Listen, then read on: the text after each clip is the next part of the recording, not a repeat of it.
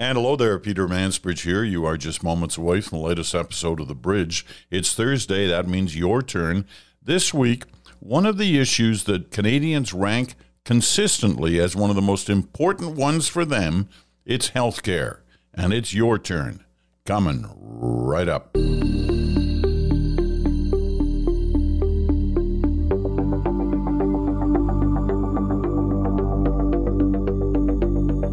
And hello there, Peter Mansbridge in Toronto today.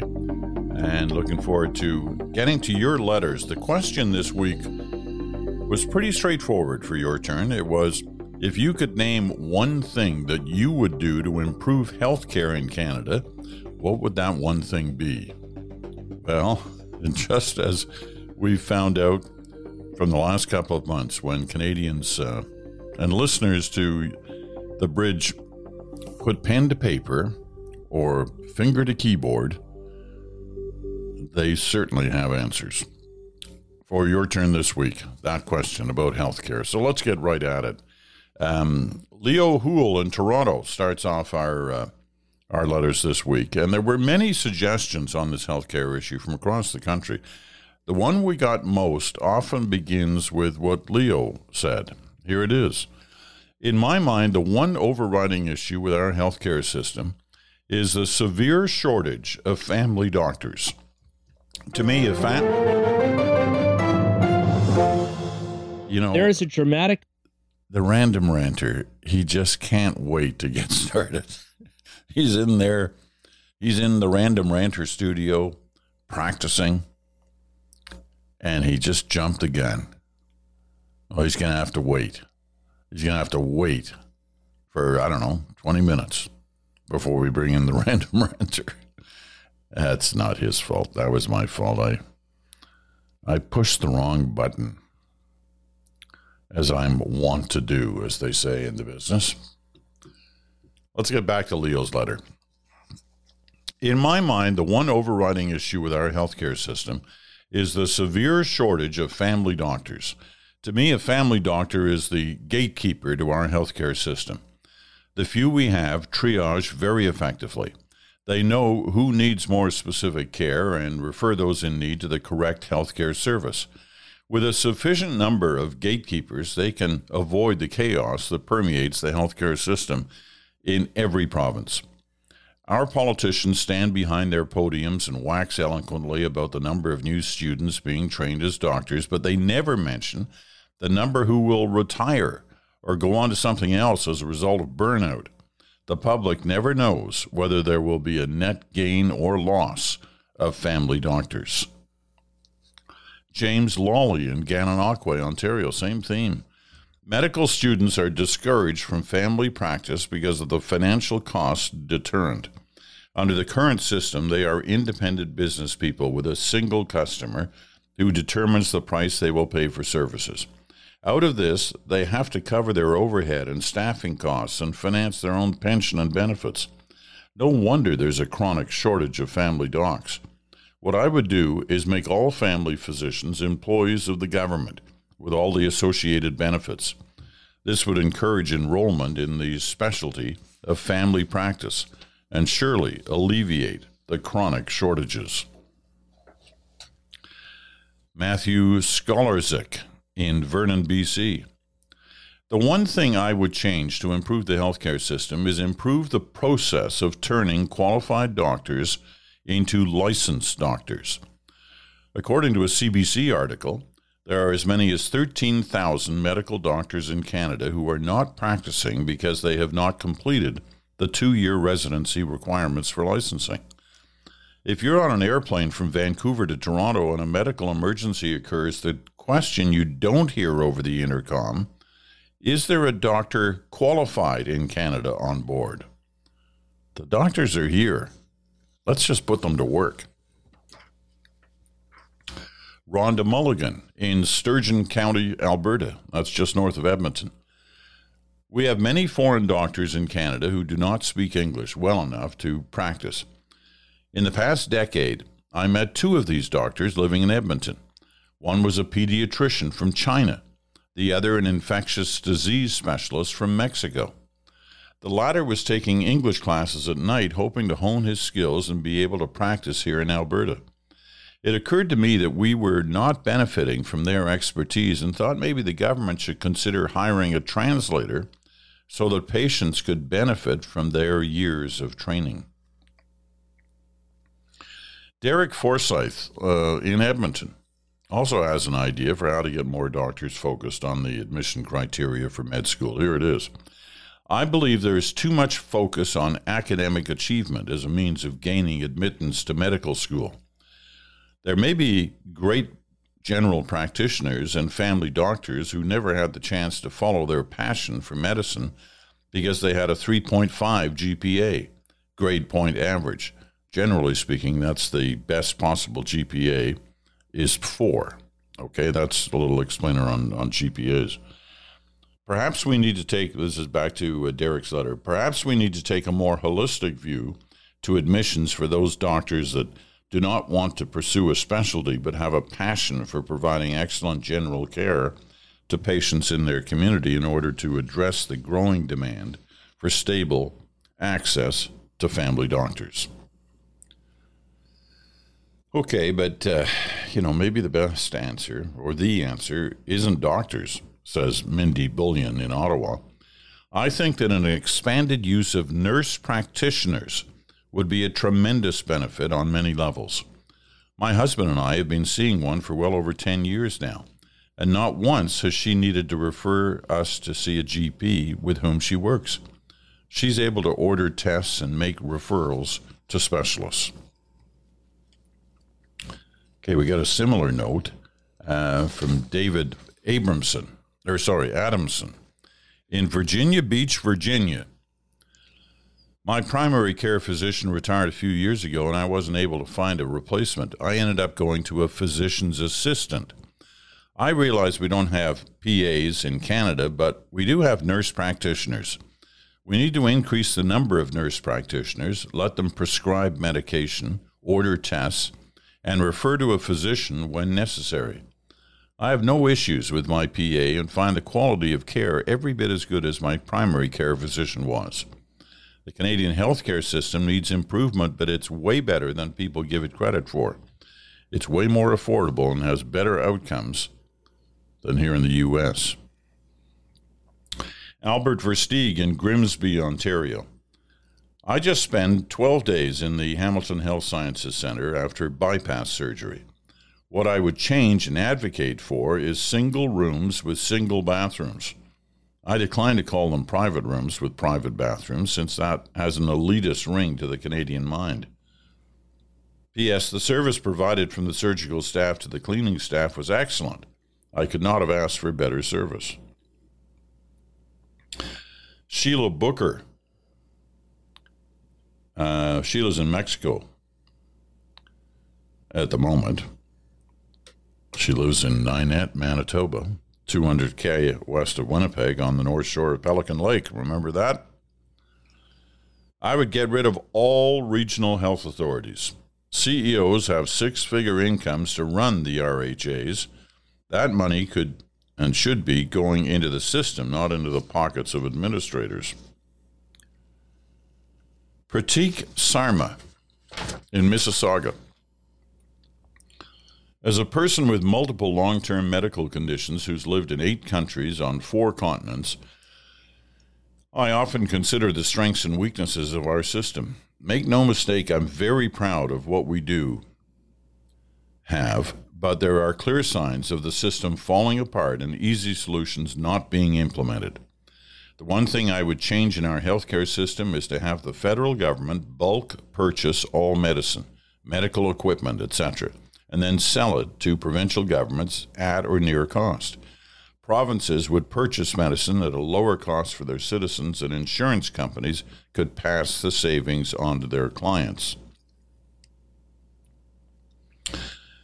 Josette Sassoon in Toronto. We urgently need more doctors and nurses, especially in geriatrics. Running around from one doctor to another and having many prescriptions lands our seniors in trouble and then requiring all kinds of specialized attention. Morris Joseph. With our aging population, many seniors are being over-medicated. That can lead to falls and other severe adverse effects requiring emergency visits and hospitalizations. All patients over 65 taking 6 or more medications should be required to have their medications reassessed annually by a geriatrician. Only a geriatrician knows enough about a senior's metabolism to be able to streamline drug regimens with input from the patient's GP and pharmacist. I think that's really important. I think Morris is onto something there. Ron Fisher in Moncton. I would take away the billing cap on GPs. Let them work as many hours as they want, taking care of as many patients as they can. There were several letters about the role of private care in our system. This is a debate that, as you well know, has been going on for years. Al Short in Coldstream, BC, that's in the Okanagan. I would propose we allow private health care along with public health care. My belief is that this would increase access and create competition, resulting in improved system efficiency. I don't see any new ideas being introduced in the current system. All I hear are calls for more and more money, which we don't have and doesn't seem to help. T.C. Sang in Vancouver. Many years ago, when my father was spending the winter in Hong Kong, he was diagnosed with an enlarged prostate. He got surgery in 3 days, paying $2,000, the same fee for a Hong Kong permanent resident. Under the current Canadian medical system, he'd have to wait in line for years for treatment. I'd like to see specialist care opened up to some private care in Canada. Allowing people who can pay for it will shorten the wait for everyone. The government can get some guidelines, such as mandating these specialists take patients in the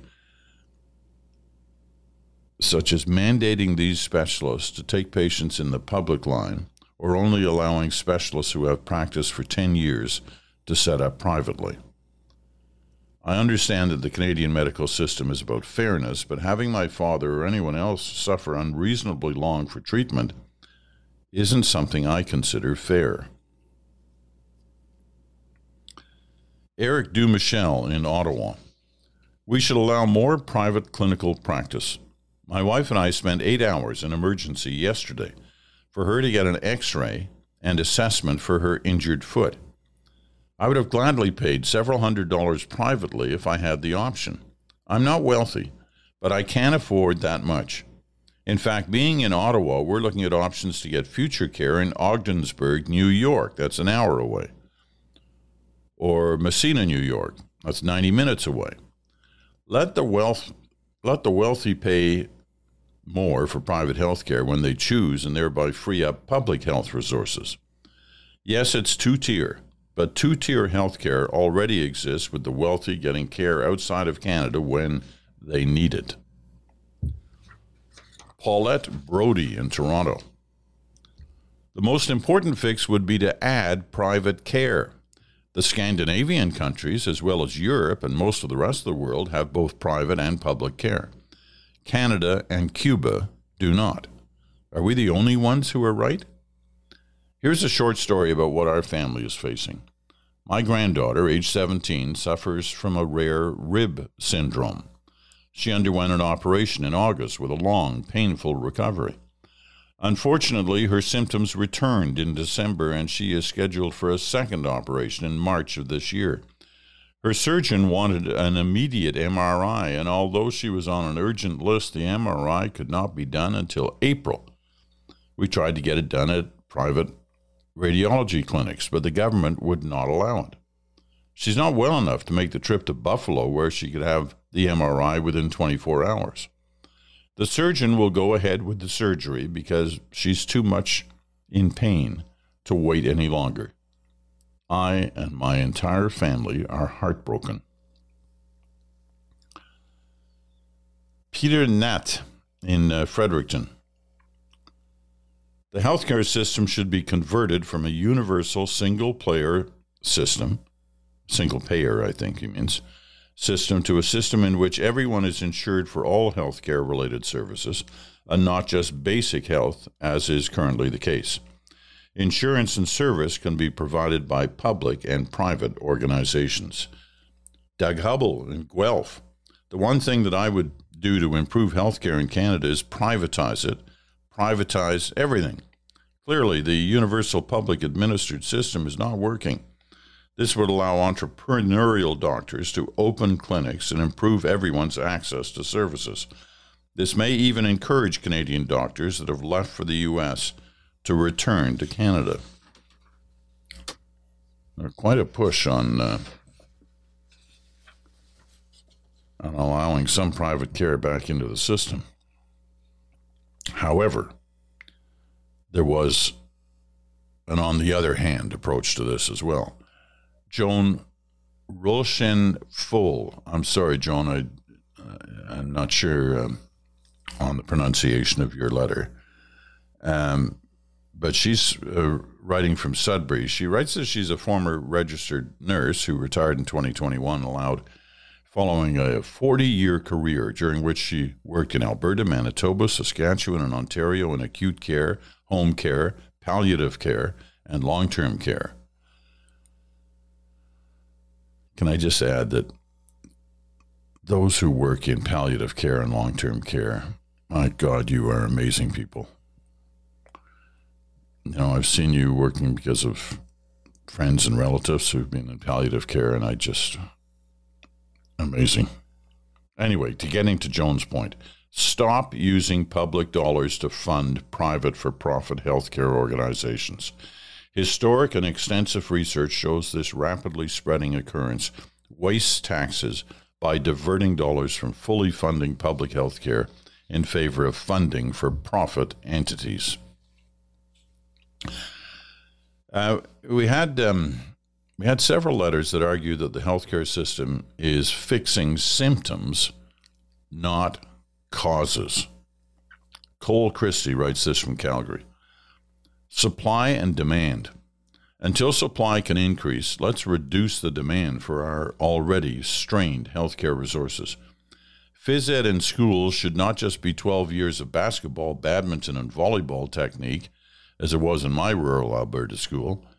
It should include classroom teachings as well on nutrition, the science behind carbs, protein, fats, and sugars, the mechanisms for weight loss and weight gain, muscle mass and aging, vitamins and supplements, weight training form, endurance exercise, disease and prevention, and an overall emphasis on the role that exercise and nutrition play in health, happiness, and overall quality of life. We need to set people up for success from the start. How many hospital visits and tax dollars could be saved if people ate right and properly maintained and used the most important machine we'll possess in our lives, our own human bodies? All right, Cole. Don Seymour. Don, you forgot to tell us where you're running from, but we're going to let you slip through the system anyway. Don't do this for everyone. If I could change one thing in our health system, it would be to put more resources into the system upstream rather than downstream. A significant part of our health funding is directed to hospitals and doctors, which are the most expensive parts of health services. I believe robust community-based health services, including mental health and addiction, combined with community-based health education and promotion, could be the panacea our health system desperately needs. You cannot treat a polluted lake without treating the rivers and streams that run into the lake. The same should apply to our health system. Rashad Dagama Rose in Milton, Ontario. We must reduce the number of people with preventable conditions who visit health professionals for help.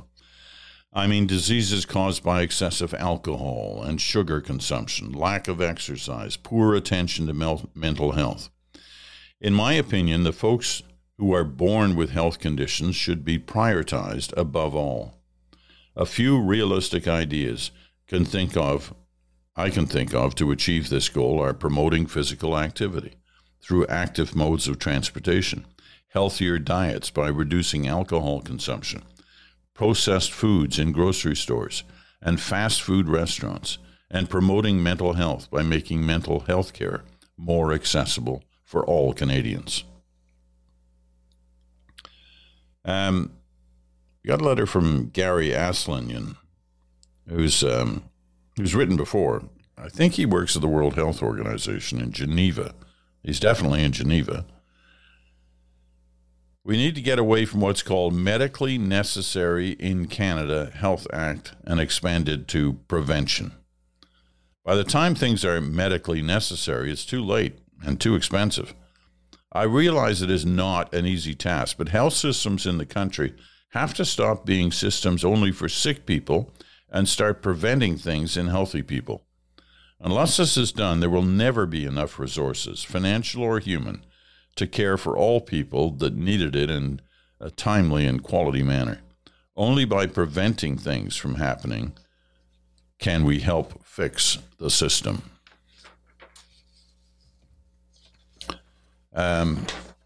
Kate Wilson in Toronto.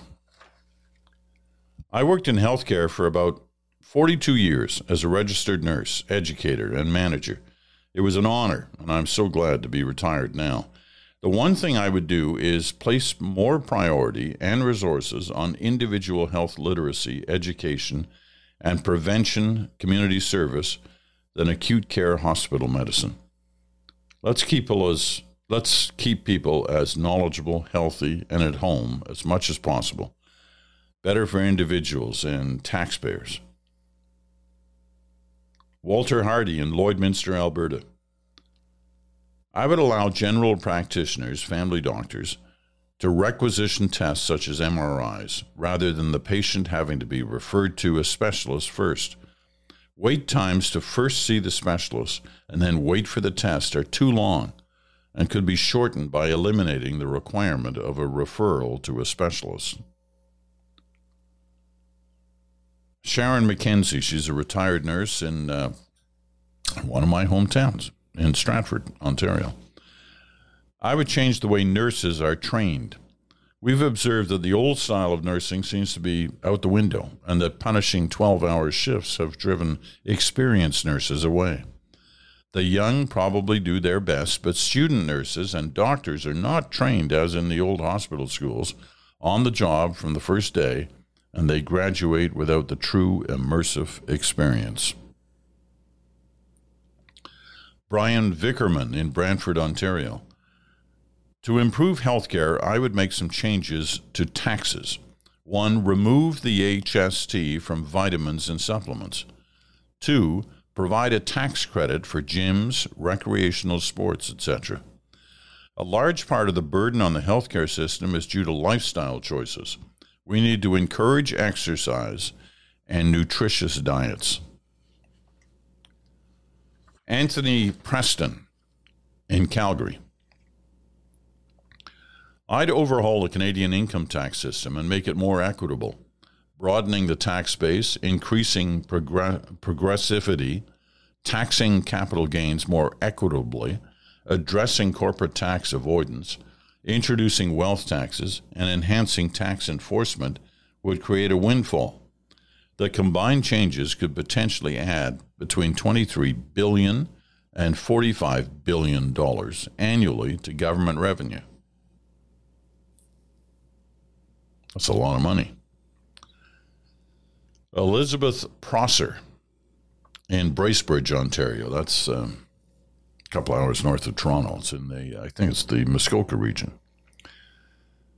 Make each level of government in every province and territory give taxpayers a comprehensive and understandable breakdown of how our tax dollars are allocated and spent. We need to know if our money is being used wisely to deal with staff shortages, wait times, and the myriad of other problems facing our healthcare system. Accountability. Spencer Stinson in Blenheim, Ontario. That's southwestern Ontario, but I guess about an hour east of Windsor. We've heavily taxed tobacco and alcohol, which I totally agree with, says Spencer. to help offset the known healthcare issues these will likely cause in the future. I think it's ludicrous that we haven't put something like this around sugary drinks and snacks that are outright terrible for us and might be as bad as tobacco and alcohol long term. I'd have no problem if a $1.50 candy bar went to $5 due to taxes. In parallel, let's reward consumers for making healthier choices. The price of fresh, healthy food has skyrocketed, but unhealthy, processed foods have remained cheap. People can't afford to eat healthy. In addition to taxing more unhealthy foods, let's provide huge subsidies on the other side if people choose healthy things. Okay. I think it's break time. We've got lots more letters to come. They're good, eh? Aren't they good? People are really thinking through this. All right. Let's take a quick break. We'll be right back after this.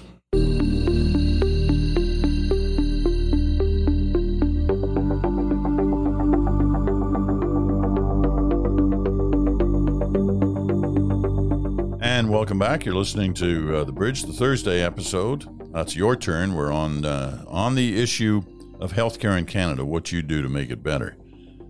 We've had letters from all across the country, and we'll continue to have that in our second half. Plus, the Random Ranter. You heard him at the beginning of the hour. He was warming up and wanted in early, but we put him on pause, and he's ready to go. Well, we get to him in a few moments' time. You're listening on Sirius XM, Channel 167, Canada Talks, or on your favorite podcast platform. Corey Fortier.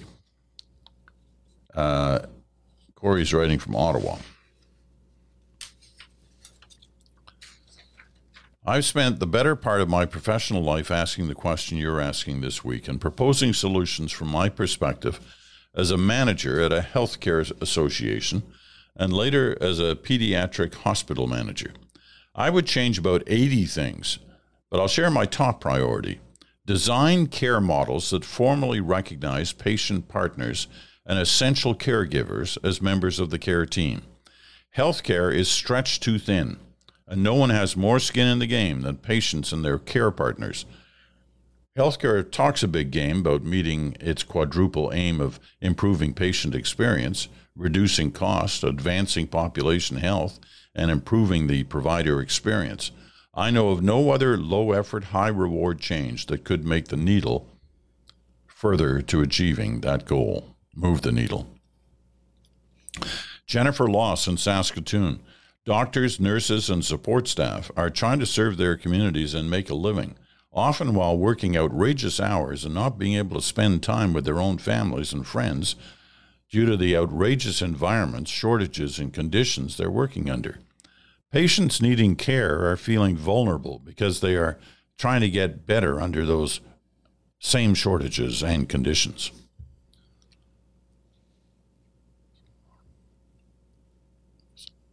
Norm Busolaro in Port Sydney, Ontario. That's near Huntsville. My wife recently retired from Sunnybrook Hospital in Toronto after 34 years as an ICU intensive care unit registered nurse. Her tight-knit group of fellow nurses have always had an abundance of complaints and suggestions for healthcare improvement, summarizing into one thing as a challenge, but here goes. For many years, there was a push to run our hospitals and healthcare systems like a private business. Do more with less was the mantra. Then the pandemic hit. Our frontline workers were already facing increased workloads, skimpy medical supplies, nurses poached by private agencies, doctors lured to private clinics, and all manners of qualified professionals moving to higher paid jobs in the U.S. Already stressful working conditions and staff retention problems could not address the pandemic influx, resulting in ER closures, high burnout rates, and cost overruns by filling gaps from private agencies. Sadly, this continues today. Paying our frontline doctors and nurses competitive salaries and reducing their workloads will immediately lower the drain to the U.S. and to for-profit organizations. It will also attract more young people to the profession and put pressure to fast-track qualified individuals to fill these spots. Eric Peterson, writing from southern Thailand. I'd stop appointing political favorites, buddies, or hacks to lead the healthcare system. Too many senior places on the health dockets across this land are politicians or political appointees. What on earth do they know if they haven't been part of the system in the first place? When you end up in a hospital, the people who know the most about everything are the nurses, not the doctors or the big paycheck directors. You wouldn't want them in charge of your recovery for a heart bypass, and I've been there like many others. I'd like to see an older woman, probably, who has worked her way through the realities of the system, get the director's job. Marilyn Wallace in Fanny Bay, BC. My family doctor has a unique way to manage his patients that I wish every Canadian had access to. Appointments can be made only on the day you call, but there's a strong promise, almost a guarantee, that you will always get an appointment on that day. In the 10 years that I have been under his care, there has been only one time that I couldn't get an appointment. I went the next day instead. The idea is that if you are sick enough to need a doctor, you have probably canceled any commitments and will obviously benefit from timely care. Patients are more likely to wait out small concerns because they know that if the symptoms worsen, medical help will be available. All right. Rebecca Sideras in Montreal. I'd create a platform or portal that enables individuals to access any documentation, scans, or reports from appointments and checkups. It's hard to gain access to most doctors due to long waiting lists, so this could help empower us by centralizing our information. For example, the long time between appointments has resulted in me personally forgetting the findings of a previous assessment done, resulting in my feeling helpless and in the dark about my healthcare experience. Bill Barnhold in Prince George, BC. If we truly have a national healthcare plan, then the federal government should run it, not the provinces. The amount of duplicate government positions must be staggering. One plan for every Canadian across the country, the same for all. The federal government should own it, and the provinces should oversee it. The amount of money that would save could go back into the system to pay for doctors, nurses, rooms, or medications. That would be a start. Percy Phillips from Portage Prairie, Manitoba. To improve the healthcare system, treat patients as valued customers. In business, there's incentive to treat customers well, to get repeat business and establish relationships that are vital. The current way healthcare is structured, patients are not customers, and patient-oriented care is a slogan, but entirely missing in practice. Doug McDougald. He's in Stratford. 2 letters from Stratford this week. I'm a livestock veterinarian, and our practice oversees the health of 6 million animals. I, with my brother, have also been the primary caregiver and advocate for our patients the last few years. They both died a year ago last fall, and have seen the healthcare system up close. There was a low point where I suggested to my parents' family doctor that we veterinarians kept better records for our 6 million patients than he did for his 1,200, and that we actually communicate with 21st century tools, including effective telemedicine. Our health system needs centralized medical records with modern communications tools.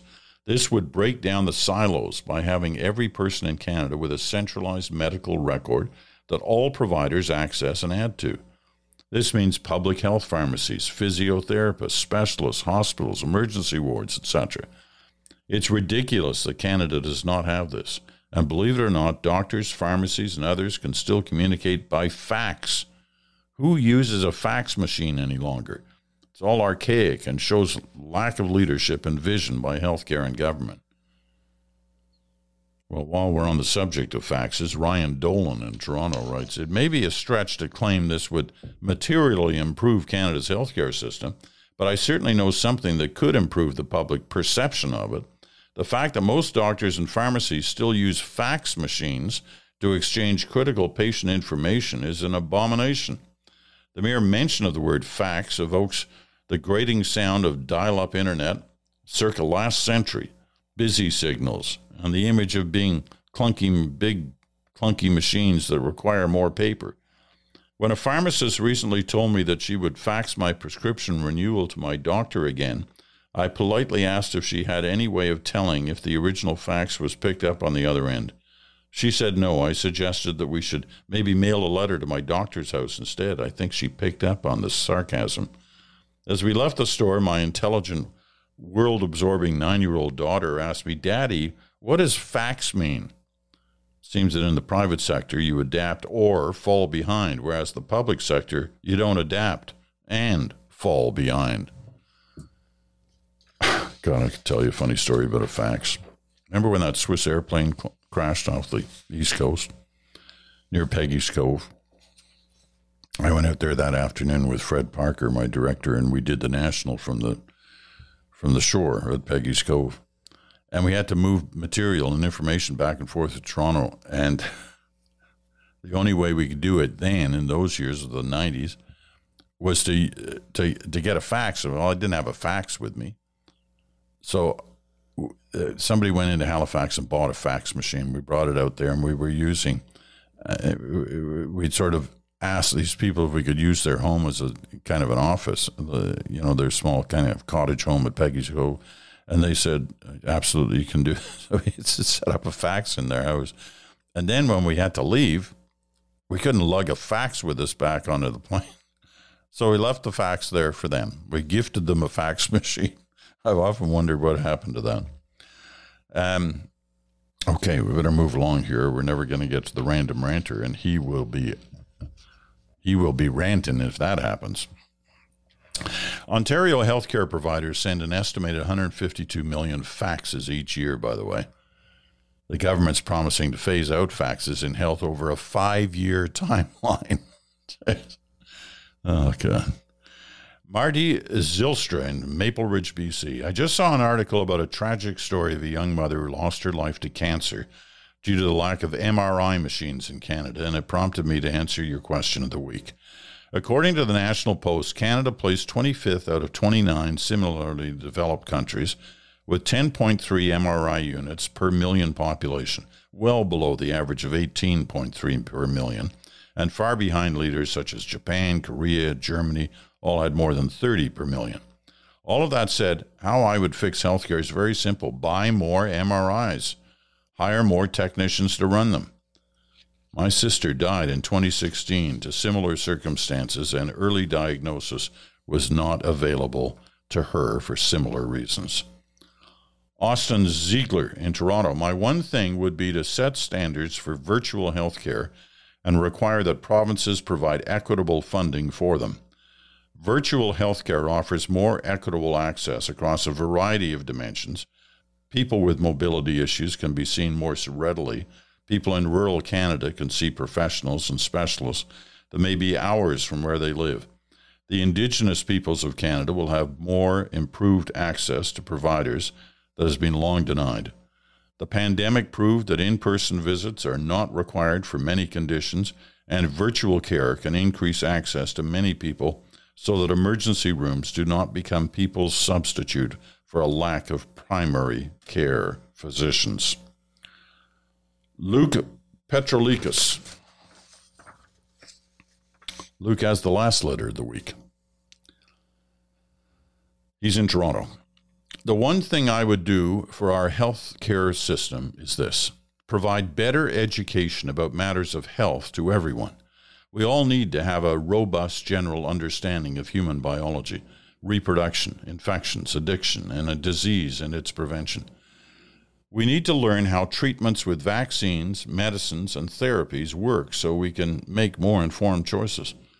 The goal is to have a population that can communicate better and more efficiently with health professionals about what ails us and not be fooled by charlatans. We will be better able to discern when to seek medical care, saving precious dollars both through early treatment and avoiding unnecessary visits. Well, there you go. As I said at the beginning of this program, there were lots of ideas from you, and some conflicted with with some of your fellow Canadians who listen to The Bridge, had other ideas on directions to go. But all of them generating thought, provoking different ideas. And good for you. Once again, I feel so fortunate to share these feelings with all of you about what you see as important on various issues. And certainly this one is important to all Canadians. I'm going to think about these letters and pick one to get this week's copy of a signed book of mine. And I'll let you know about that after we listen to the guy who makes Thursdays fun to listen to as well and important to listen to. Some weeks the Random Ranter's rants are at a certain level of interest and seriousness, and other weeks they're really important. Well, they're all important to get us thinking. This one's very important, I think. Certainly been something that I've thought about for a long time, and I'll tell you why after we hear the rant. Here it comes. Here's the Random Ranter for this week.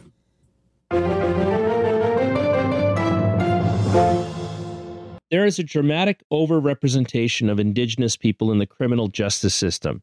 And I don't know how you can describe it any other way, because while Indigenous people represent about 5% of the population, they make up about 37% of the total prison population. This is a problem that's been long in the making, and a problem that continues to get worse every year. Now, as a white guy, I'm a bit reluctant to even broach this subject, but I really feel like someone has to, because it's yet another tragedy being suffered by Indigenous people, and no one is really talking about it.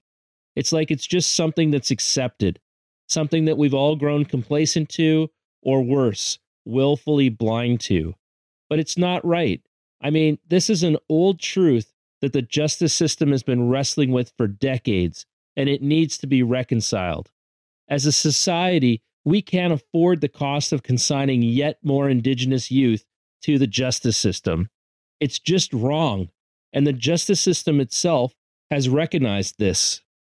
I mean, all the way back in 1999, the Supreme Court of Canada passed down their Gladue ruling, which required judges to consider the circumstances of Indigenous criminal offenders when it came to sentencing. The thought was that the problem was systemic and that lighter or alternative sentences would help reverse the problem. At that time, Indigenous people represented 3% of the population and 17% of the prison population, and they called that a crisis. Well, fast forward 25 years, and the problem has only grown magnitudes worse. Now, I'm not saying Gladue is wrong or even a failure. I'm just saying it hasn't worked the way they thought it would. It's like it's too little too late. If the problem is systemic, then to me, the only solution would be to figure out a way to keep Indigenous youth out of the system entirely. Instead of putting a ton of effort at reforming people once they enter the system, we should be applying that effort to other areas like education and healthcare. But we don't. We don't address poverty, we don't address addiction, and we don't address the lack of opportunity until it comes time for sentencing, and then all that stuff suddenly matters. That just doesn't make sense to me, because we have it within our ability to do more to alleviate all those circumstances before a crime is ever committed, before the victim of the system becomes a criminal. And once they're a criminal, well, to me, a crime is a crime. I believe prevention is a safer bet than reform. How much concern can we afford for perpetrators when it comes at the expense of victims? And that's really my one criticism of Gladue and bail reform and the justice system in general. I'm a big believer that crime should have repercussions for the criminal, because we know they have repercussions for the victims. Whether it's a property crime or a violent offense, there needs to be commensurate repercussions, because if you don't respect the law, you at least need to fear it. But right now, there is no fear, there is no deterrent, and it seemingly takes a lot before there are even repercussions. The Random Ranter for this week. Let me just say this. You know, when I was a young reporter out of Manitoba in the early 1970s, I can't remember what the actual story was about, but it involved me going to two provincial institutions. One was a provincial jail in Headingley, Manitoba, and the other was a federal institution at Stony Mountain, Manitoba. And among the many things that struck me on those visits, and I've been in and out of various prisons, and part of stories that I've had to do over the years in different parts of the country.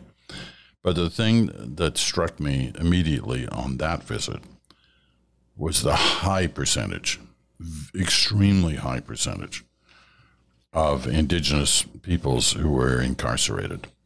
And every time I hear a story like this, like what the ranter just said, reading that report in the late 90s, the Glad-U report, God, this is not getting any better. The ranter's right. Okay, time for the winning letter on this week's, well, winning sounds like a fine, it's just me.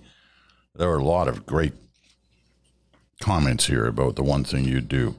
And this week, for the first time, I'm going to pick two because I really like these two. First one was from Spencer Stinson in Blenheim.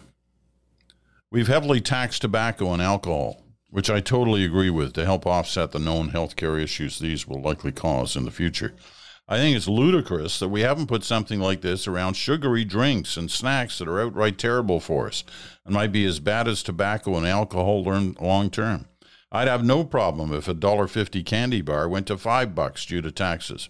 In parallel, let's reward consumers for making healthier choices. The price of fresh, healthy food has skyrocketed, but unhealthy processed foods have remained cheap. People can't afford to eat healthy. In addition to taxing more unhealthy foods, let's provide huge subsidies on the other side if people choose healthy things. Makes sense to me. And the second letter this week, and this is unusual, right? This is the first time we picked more than one.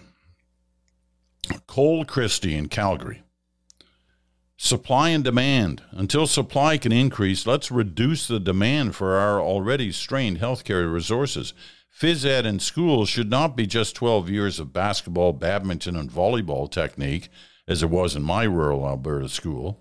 It should include classroom teachings as well on nutrition, the science behind carbs, protein, fats, sugars, the mechanisms for weight loss and weight gain, muscle mass and aging, vitamins and supplements, weight training form, endurance exercise, disease and prevention, and an overall emphasis on the role that exercise and nutrition play in health, happiness, and overall quality of life. We need to set people up for success from the start. How many hospital visits and tax dollars could be saved if people ate right and properly maintained and used the most important machine we'll possess in our lives, our human bodies? Thank you all for your letters this week. And to Spencer in Blenheim and Cole in Calgary, email me with your postal address, and I'll get you. I'll send you a signed copy of one of my books, and hope you enjoy them. Listen, thanks for everything this week. Again, as usual, love hearing from you. And I'll work on a question for next week. Tomorrow, good talk. Chantel's away. She's on a short holiday. She'll be away for a couple of weeks.